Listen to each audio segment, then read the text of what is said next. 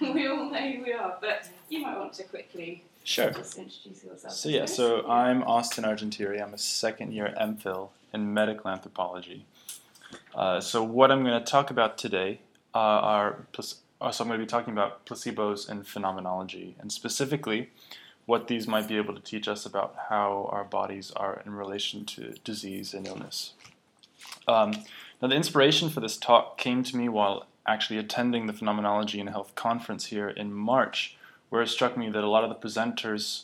who were drawing on phenomenology were still using a distinction between disease and illness. In particular, after Javi Carrel's paper on the first night of the conference, there was a somewhat heated debate afterwards on whether or not using a distinction between disease and illness was appropriate in approaching disease from a phenomenological point of view. And so I thought it might prove to be a fruitful discussion here to talk about the ways that I believe phenomenology actually breaks down this distinction between disease and illness. And to illustrate this, I'd like to draw from some recent research into the placebo effect, and specifically what I'll be presenting here draws from some of the preliminary literature research that I've done to lay a foundation for my DPhil fieldwork, which I'll begin this fall investigating the effect of placebo medicines on chronic illnesses like irritable bowel syndrome and chronic fatigue. So to begin with some background, the disease-illness distinction has been in use within medical anthropology since the late 1970s with the work of Leon Eisenberg and Arthur Kleinman. And it positions illness as a subjective and social experience of suffering that differs from the biological or pathological reality of a disease. And it's a distinction that furthermore draws heavily upon the possibility of neatly dividing between biological and social aspects of everyday life. This distinction is still very much in use today, and some, like Bjorn Hoffman, have taken up this distinction between disease and illness and added a third category of sickness, which corresponds to how, quote, negative bodily occurrences, unquote, are conceived by society and its institutions. But characterizing illness in this negative way seems to pervade a lot of the phenomenological literature on medicine and health, which includes Javi Carrel's 2008 book, Illness. Friedrich Sveneus, also in his 2000 book, The Hermeneutics of Medicine and the Phenomenology of Health, also uses Heidegger to characterize illness as an unhomelike being in the world, where there's a lack of rhythm and balance in one's body. And as we saw several weeks ago in this seminar series, Drew Lader has also characterized the body and illness as one of disappearance, pointing to the illness as a dysfunctional state of the body. But the question I'd like to begin with is whether this is the right way to characterize illness in the first place. Is illness really the case of a dysfunctioning body, or is this characterization too caught up in the normative, medicalized way of seeing diseases and diseased bodies as pathological states? If instead we begin with a phenomenological understanding of the body, then we recognize it as being pre-objectively entangled with the biological, social, and environmental worlds around it, which necessarily include viruses, bacteria, and the many different social and environmental causes of diseases. And from this view, then, I take illness not so much to be a dysfunctional state of the human body, but rather as an exemplification of the very way in which the body is positioned towards the world. As Merleau-Ponty writes, quote, "The subject that I am, understood concretely, is inseparable from this particular body and from this particular world," end quote. In fact, our bodies are in contact with bacteria and viruses all the time, and this interaction often actually improves bodily functioning through helping to develop immunity and through creating competitive ecological environments within our bodies that keep certain infections and illnesses at bay. So in other words, I'd like to begin by calling into question whether the diseased body is truly a dysfunctioning one, or whether it's rather persisting with a certain style of being precisely as it always has, at least from a phenomenological point of view. This style of being is simply being in the world where the world includes diseases, viruses, and harmful environments that work on our bodies on the pre-objective level to produce different disease states. But this sort of rhetorical point aside, the question still remains whether we can rightly establish a clear division between a disease state and an illness state. And as I see it, such a distinction isn't always congruent with the ways that both bodies and worlds are characterized in the phenomenology of Merleau-Ponty, and specifically within his Phenomenology of Perception and his last unfinished work, The Visible and the Invisible. As Merleau-Ponty explains, our bodies, both biologically and physically, are always already connected to the world. Merleau-Ponty notes that, quote, "Insofar as I inhabit a physical world, where consistent stimuli and typical situations are discovered, my life is made up of rhythms that do not have their reason in what I've chosen to be, but rather have their condition in the banal milieu that surrounds me," end quote. This is to say that our surroundings and environment condition our immediate experience of being. The body, in this sense, as Thomas Shortus explains it, is a, quote, "setting in relation to the world." The body, in this view, is not first a unified group of organs that then confront the things around them. Rather, the body is an immediate openness onto things and onto the world. Thomas Shortus furthermore reminds us that the world that our bodies are in relation to is in no way a pre-cultural world, but rather that our pre-objective connection to the world is a connection to a deeply cultural and social world in addition to a purely physical one. Our bodies are therefore deeply influenced and mediated by social and cultural interaction, and these can furthermore alter our biologies, and importantly, these both also affect our body's ability to interact with and fight off disease, and alter the biological progression of disease within our bodies. So take one brief example to illustrate this, which is the case of tuberculosis. Tuberculosis has been called a social disease by many, as its transmission is facilitated by close contact between people. And so not surprisingly then, growing agricultural and industrial and urban environments have played a heavy role in the biological spread of tuberculosis throughout the world over the past few centuries. Jean and René Dubos showed in the 1950s that our body's ability to mount an immune response to tuberculosis bacteria is directly related to social and environmental well-being. And in one rather dramatic study, they showed that many who were on the brink of death from tuberculosis in concentration camps during the Second World War were actually able to overcome the disease through their immune system response when decent shelter, food, and peace of mind were provided to them when they left the camps. Through this example, we can begin to see a bit how not only social and environmental worlds, but also social experience of the world itself can have a direct effect upon the biological progression of disease within our own bodies. This calls into serious doubt any kind of sharp division between a biological disease state and a social experience of such a disease, especially when we remember that interaction with human bodies and human social worlds has also directly shaped and influenced the biological evolution of different viruses and bacteria over many centuries. So what I'd like to discuss here then is how investigating the placebo effect offers a particularly rich way to see how biological bodies and social processes are intimately connected in the way that I've been establishing. And thus I'd like to discuss how the placebo effect illustrates many of the ideas found in phenomenology regarding the connection between bodies and the world. To begin with just a point of clarification, when I speak about the placebo effect here, I'm specifically referring to the therapeutic benefit that's obtained from a medical treatment like a pill, a surgery, or an injection that's devoid of any specific physiological or pharmacological mechanism of action. And researching the placebo effect offers an unusual opportunity to illuminate some of the issues that I've brought up here because, as Daniel Moorman has said, the placebo effect is a clear case of symbolic and meaningful events involving relationship, discourse, form, belief, knowledge, commitment, and history, having an apparently direct effect on human biology.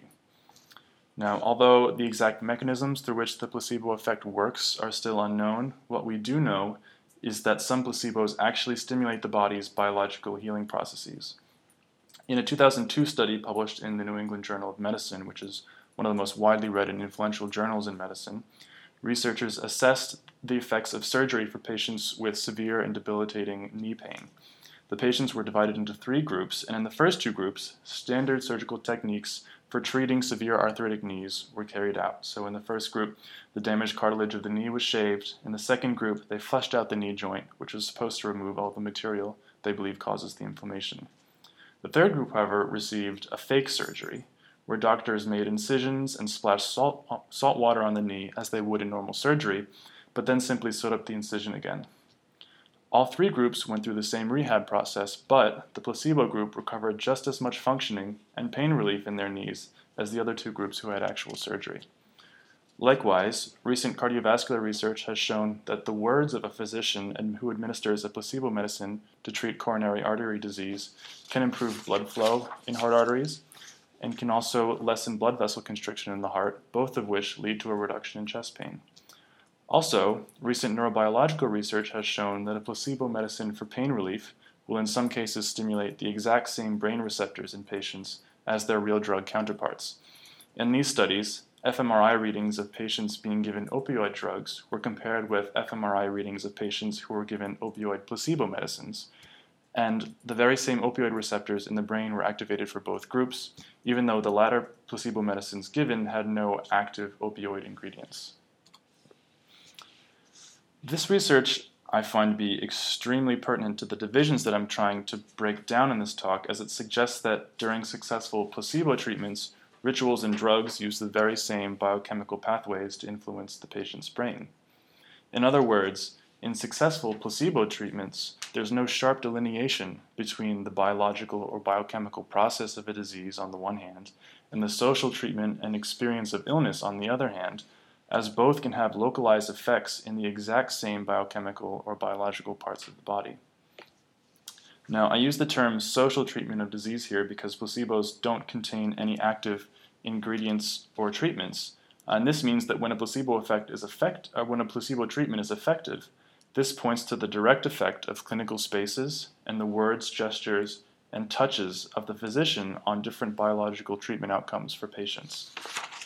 In fact, some researchers at Harvard have recently begun to investigate exactly this issue and have developed placebo-only clinical trials to try to confirm this. In one such trial, instead of having one active drug trial group and one placebo group, as is normally done in randomized controlled trials, they gave two groups placebo treatments for irritable bowel syndrome, but instead varied the quality of patient-physician interaction for each group. In one group, there was very little interaction between the physician and the patient, but in the second group, the participants had great attention lavished upon them for at least 20 minutes. And in this group, the physician was also required to touch the hands or the shoulders of the patient and to spend at least 20 seconds lost in thoughtful silence as if seriously contemplating their condition. And the results showed that in the absence of active drugs being given to any of the patients, the varied quality and interaction between patient and physician seemed to directly affect patient outcomes, with the second group exhibiting much better treatment outcomes than the one with hardly any interaction with physicians. Now, the prevailing theories that are used to explain how the placebo effect works draw upon psychological notions of expectation and conditioning and deception. However, there's been some recent pilot ethnographic work undertaken by some researchers at Harvard that's problematized these theories, and they've done this by interviewing patients enrolled in clinical trials and finding that they actually don't usually report any prior expectation for a placebo medicine to work. And in separate studies, these same researchers have found that even when placebo treatments are open label, which means that patients are told they're being given a placebo, these placebos can still initiate successful recoveries in patients. And so therefore, current thinking is that placebos can't be really explained totally by the effect of psychological deception or expectation, and so there must be some additional kind of physical or social interaction that either activates this expectation in patients or which just simply produces therapeutic success directly. In this vein, some researchers have more recently proposed that touch might be an important aspect of placebo treatments that produce therapeutic benefit through some kind of ritual touch healing or through stimulating the release of oxytocin in the brain, which is known to be sort of a feel-good chemical that your brain releases.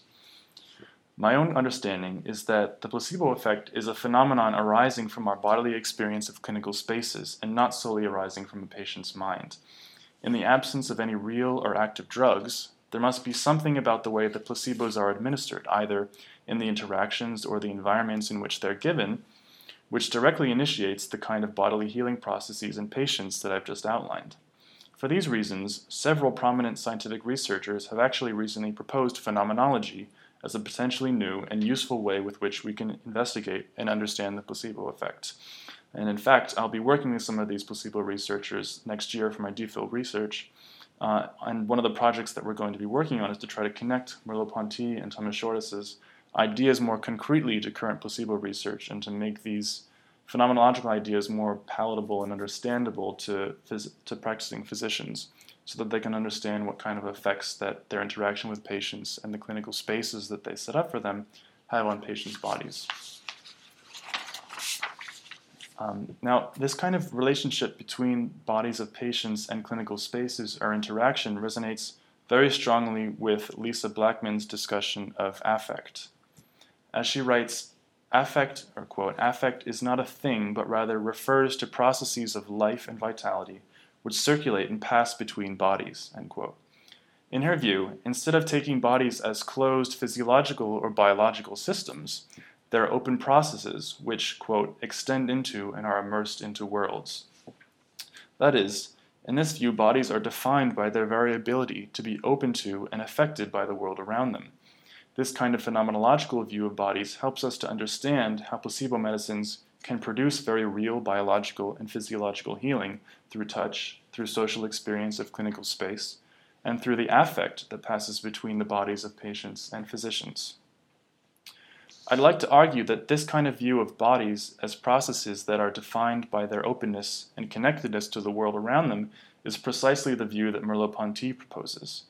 As I've discussed here, in this view, illness or disease is not a dysfunctioning of the human body, but rather the epitome of some of its defining characteristics. That is, illness demonstrates the very closeness and entanglement of our bodies with the biological, social, and physical worlds around us. And this kind of phenomenological view, furthermore, necessitates that we see our body's biological functioning and the biological progression of disease within our own bodies as being intimately entangled with the social experience of our own disease states and with the larger clinical, social, and environmental spaces within which we dwell. That is, our bodies are not only made to physically suffer from viruses and bacteria, but they also physically suffer from social relations and suffer history as well. To characterize this kind of closeness between bodies and worlds, Heidegger uses the term dwelling in Being and Time to characterize our being in the world, for not only are we in the world spatially, but our bodies belong to the world. Likewise, our diseased bodies equally belong to the world, and have their condition in the many social, physical, and environmental worlds that we are a part of. Through investigating the placebo effect, we can begin to see this entanglement a bit more clearly. Thanks.